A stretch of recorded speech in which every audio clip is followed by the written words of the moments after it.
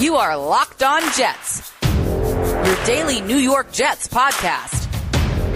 Part of the Locked On Podcast Network, your team every day.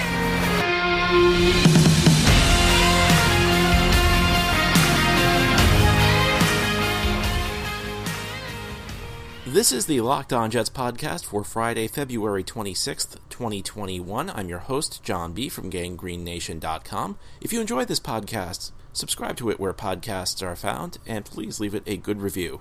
Joining us today as our guest is a writer at my website, GanggreenNation.com, and my friend Craig Sniffen. Craig, welcome back to the podcast. John, always a pleasure, my friend. So let's talk about the Jets heading into a big offseason. And before we started recording, Craig and I were talking about the offseason to come, and we started talking about the draft. And Craig made a really good point to me. He said that you can't talk about the draft without talking about what happens in free agency first, because there are a number of different ways the Jets could go in free agency. And that, of course, will impact the way they view the draft, the types of players they're looking to select. So, Craig, let's start off by talking about free agency. And if you were Joe Douglas, how would you approach free agency this year with all the cap space the Jets have? Well, I mean, you look at it what he did last year. And last year, he kind of went and kind of cheap with a lot of his signings. They were real cheap contracts, not long, so that we can get out of them, which was prudent. But he went more for like a lot of guys instead of signing like one or two quality guys. And I think maybe he might look back and say, you know what, maybe I should have gotten a couple of guys that are solid, and I can put them in there, and then we can try and fit the other people in next to them. So, I mean, McGovern, he was kind of okay at center, but he might be better at a guard. You could bring in a Corey Linsley or something like that would solidify the center position. He was the number one ranked center this year. Real good kid. I mean, he's only 29 years old, so he's got life to him. He's been a number one center, I think, rated by PFF for the last 2 years straight. So you're getting a quality guy there. You have like a Joe Thuney you can bring in. I know New England's probably not going to franchise him again because it costs too much. Or you could go get a Taylor Moton for, at tackle, at right tackle, and bring him in and solidify that.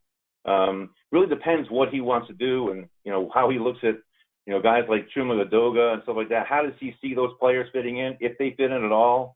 So I think a lot of that's going to come to a head before we actually get in. Even like an Allen Robinson. Allen Robinson, the quality receiver, and he's a big guy, and we really don't have a guy on the roster that can teach a Denzel Mims how to play, because basically players learn best from their peers. I mean, coaches are great and they do a lot of good stuff, but when the guy's sitting around and they're looking at film and some guy says, "Hey, listen, look, when you do this, drop your foot here and spin this way, you'll get them, you'll be able to get open," and they show them little techniques that sometimes mean a whole lot. So it'd be nice to have a guy in that's been successful in the league. I mean, I know Robinson's had like 200 catches in the last 2 years combined, like 12 yards on average, and he didn't have a really great quarterback. So, I mean, the guy gets open, he makes catches, makes tough catches. He's a gamer. So, I mean, that's a guy they could bring in. And so whatever they do, then they're going to do something opposite of that, when in the draft. So if they bring in a bunch of linemen, they might go after receivers. If they bring in a receiver or two, they might just go after linemen. But we'll see how they want to work it. Now, the quarterback search situation's clearly uncertain right now, but would you like to see the Jets focus the resources more on the offensive side of the ball than the defense? Because, you've talked about receivers and linemen and not so much on the needs on defense. I personally, and the reason I ask is because I personally would like to see the team focus on really rebuilding this offense this year. I'd like to see that be the priority. Are you of the same mind? I think you can almost do both. I mean, like I say, if you bring in enough people in free agency, I'm not talking about a bunch of guys, sign 2 or 3 guys, quality people to bring in who would really help out. And then you fit in a couple of draft picks, and then you can bring in, remember we have, CJ Mosley's coming back this year. So that's a major cog in the middle. If you bring in another linebacker who can learn from him, there's a few out there that are really good that you can probably pick up in the 3rd round or so. If we're talking about drafting a quarterback, well, then you're probably going to get another pick from the Darnold, because you're probably going to trade Darnold. I know that they were talking about Darnold, saying, well, we haven't made our decision yet. Well, if you haven't made a decision yet, you already made the decision. Because if you thought Darnold was going to be your quarterback, you would say, no, he's our quarterback. We're going on from here. You don't leave him out in the wind like that and say, well, we're still looking at things. And when they say that they haven't gone over all the quarterbacks yet in the draft, I'm sure they've already studied all the tape. I mean, that's been done long past. They're looking at character now. They're looking at each player, going back to talking to his, high school coach and stuff like that, and find out exactly, how this guy likes to work, and is he a worker? Is he not a worker? Is he, does players like him? They go really in depth with that. I think that's what they're deciding right now. Is there a one guy out there that they want to be the face of their franchise? But he's got to be, he's got to be stellar. That's the way it's got to go. I mean, you're using the second pick on somebody, he better be a guy that you can count on. Yeah, you said it. Character really matters. And before we started recording, you gave the perfect example of Ja'Kai Polite, a guy who had ability, but just maybe didn't have the work ethic needed to succeed in the NFL. I've said for a long time that in college you could dominate based on pure talent, but everybody's got talent in the NFL, and you got to put in the work if you're going to succeed at the highest level. That couldn't be said it better. I mean, I couldn't have said it better myself. I mean, and that was a big draft pick for the Jets too, because we didn't have a second round pick because of our trades and stuff like that. And to have a guy at the top of the third round and you whiff on that, that really set the, there's a lot of guys out there we could have gotten instead of Ja'Kai Polite. I mean, it's always that way though. Look at Vernon Golston. I mean, Vernon Golston was a 6th pick in the draft. That was a whiff. You have to make sure the guy's going to work hard. He's going to be able to develop, and that you can develop him. If not, then you're just, throwing darts in the wind here, Bet Online is the fastest, easiest way to bet on all your sports action. Football might be over, but the NBA, college basketball, and the NHL are in full swing. Bet Online also covers awards, TV shows, and reality TV with real-time updated odds and props on almost anything you can imagine. Bet Online has you covered for all the news, scores, and odds. It's the best way to place your bets, and it's free to sign up. Head to the website or use your mobile device to sign up today and receive a 50% welcome bonus on your first deposit. Using promo code LOCKEDON, it's one word with no space, LOCKEDON. Bet Online, your online sportsbook experts. Let's talk about the second overall pick. And Craig, you write a lot of great articles about draft prospects, and you wrote one a couple weeks ago about Zach Wilson, a very thorough piece. And you're a big fan of Zach Wilson. Talk a little bit about him.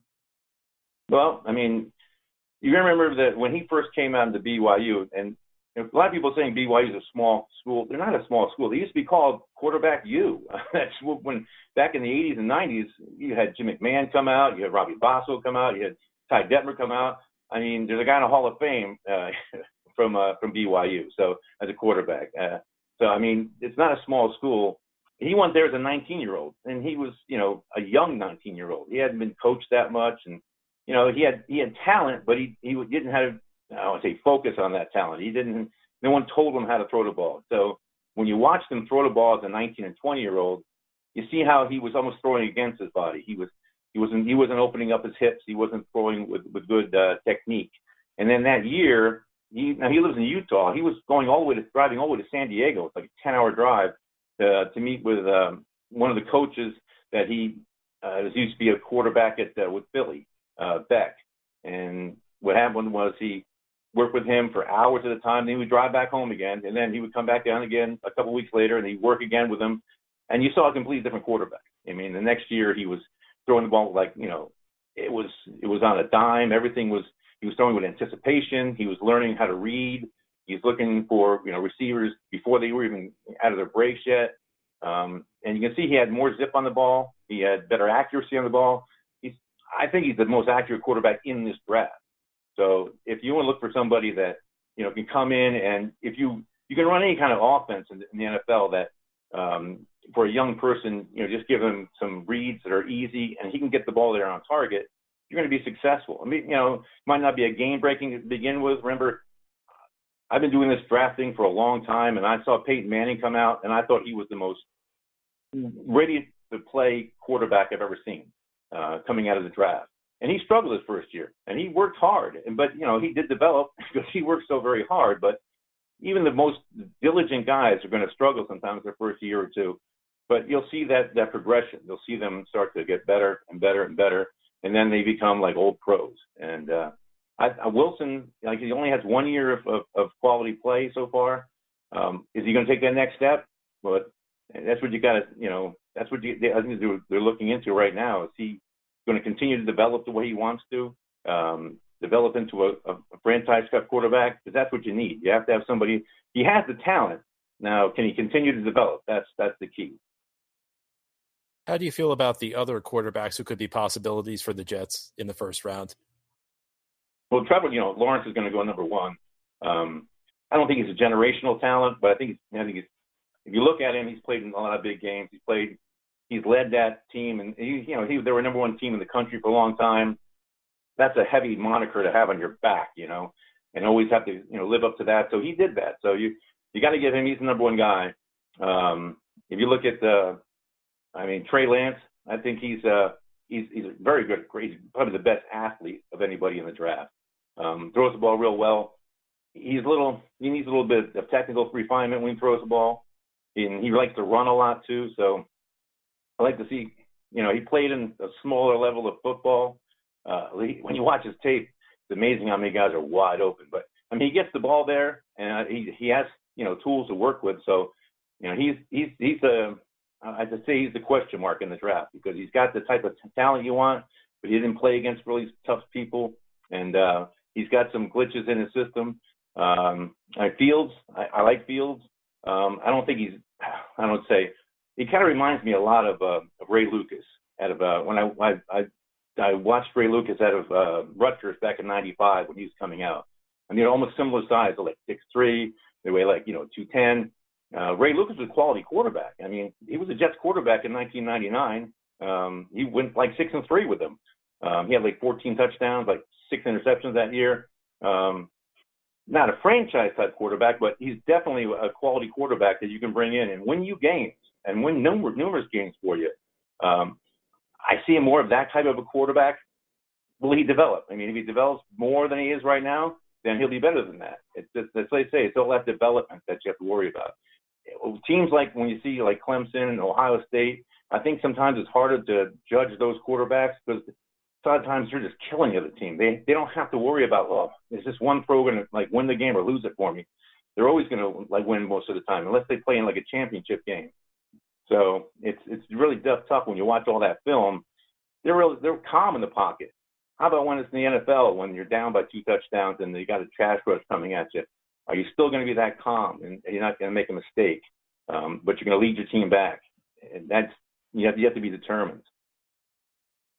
So let's talk about pick 23 and pick 34. Who are some of the guys you like at those spots for the Jets? Well, like I say, it depends on what exactly we're due before the draft, and then you figure out, because I like Terrace Marshall a lot. He's 6'3". He looks so fluid when he's playing. He just looks like he's not even trying. He's running right by guys, and he's long. He's got long arms. He makes contested catches look easy. I've seen him getting held by guys. He catches with one hand. He's not the most, I would say, he doesn't have the greatest talent running routes right now, but you can learn that. He has this natural talent. He's amazing. If you look at other guys like Jamar Chase, of course, Jamar Chase is somebody that's going to be gone before then. I think a lot of these, like Smith will be gone before then. Rashad Bateman's a possibility. Another guy, 6'2", 210. Rondell Moore, he's more of a slot guy. Quick as anything. He runs like 4.33. So, and he's really, really quick. Any of those guys for, on the offensive side, that's probably which way you want to go. You want to keep adding, definitely you want to add some potential to your offense because without that, then you can never come back. If you get behind by a touchdown or two, then you almost write the game off. You have to have some kind of firepower. And, the Jets don't have that much talent on the offensive side of the ball, so you really have to add it there. And it makes more excitement for the fans, too. If you want to come see them score points. And if you can have like 2 or 3 big receivers that can catch the ball and and are fast, you're always in the game then. If you have a good quarterback, you're always in the game. Chain stores have different price tiers for professionals and do-it-yourselfers, but RockAuto.com's prices are the same for everybody and are always reliably low. RockAuto.com is a family business serving auto parts customers online for 20 years. Go to RockAuto.com to shop for auto and body parts from hundreds of manufacturers. The RockAuto.com catalog is unique and remarkably easy to navigate. Quickly see all the parts available for your vehicle and choose the brands, specifications, and prices you prefer. Go to RockAuto.com right now and see all the parts available for your car or truck. Write Locked On in their How Did You Hear About Us box so they know we sent you. Amazing selection, reliably low prices, all the parts your car will ever need. RockAuto.com. Now, I know you always have some good sleepers in the middle to late rounds, so who are some of your favorites at this early stage of the evaluation process? Yeah, it depends on what position you're looking at.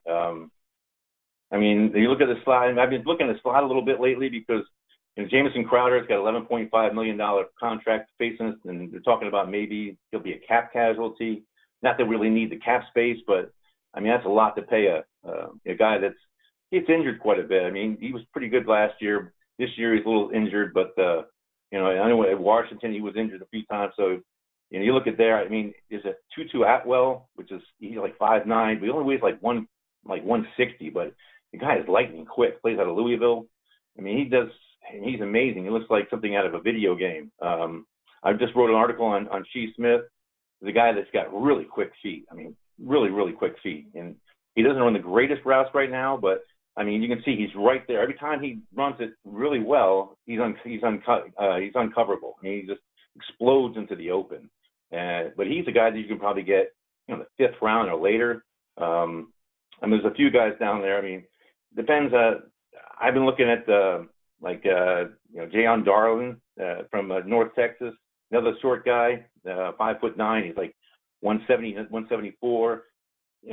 It's when you start getting down to those 160s, 170s, you wonder how well they can handle the NFL. It's because it's quite a different league from where they're playing. So you kind of you like the guy, what he looks like, but you wonder how long he's going to be able to last if he's playing it at 160 or 170. Now tell me, obviously the Jets have a lot of cap space this year, lots of draft capital, new head coach who presumably will be an upgrade. What do you think are reasonable expectations for the Jets in 2021? What do you think would make this a successful season? You just put us in the right direction. First of all, you have to be an ascending team, and people will see that. And then you can bring in more free agents that want to play for you. But you have to give the people something to play for. Your team, the team, all the people, the players on the team have to see that, hey, we're moving in the right direction. We're moving forward. Bringing a new quarterback. I like Sam Darnold to an extent, but he's really not much of a leader. You want somebody that wants to win and forces other guys to say, hey, listen, we can do this, and get out there and prove it on the field.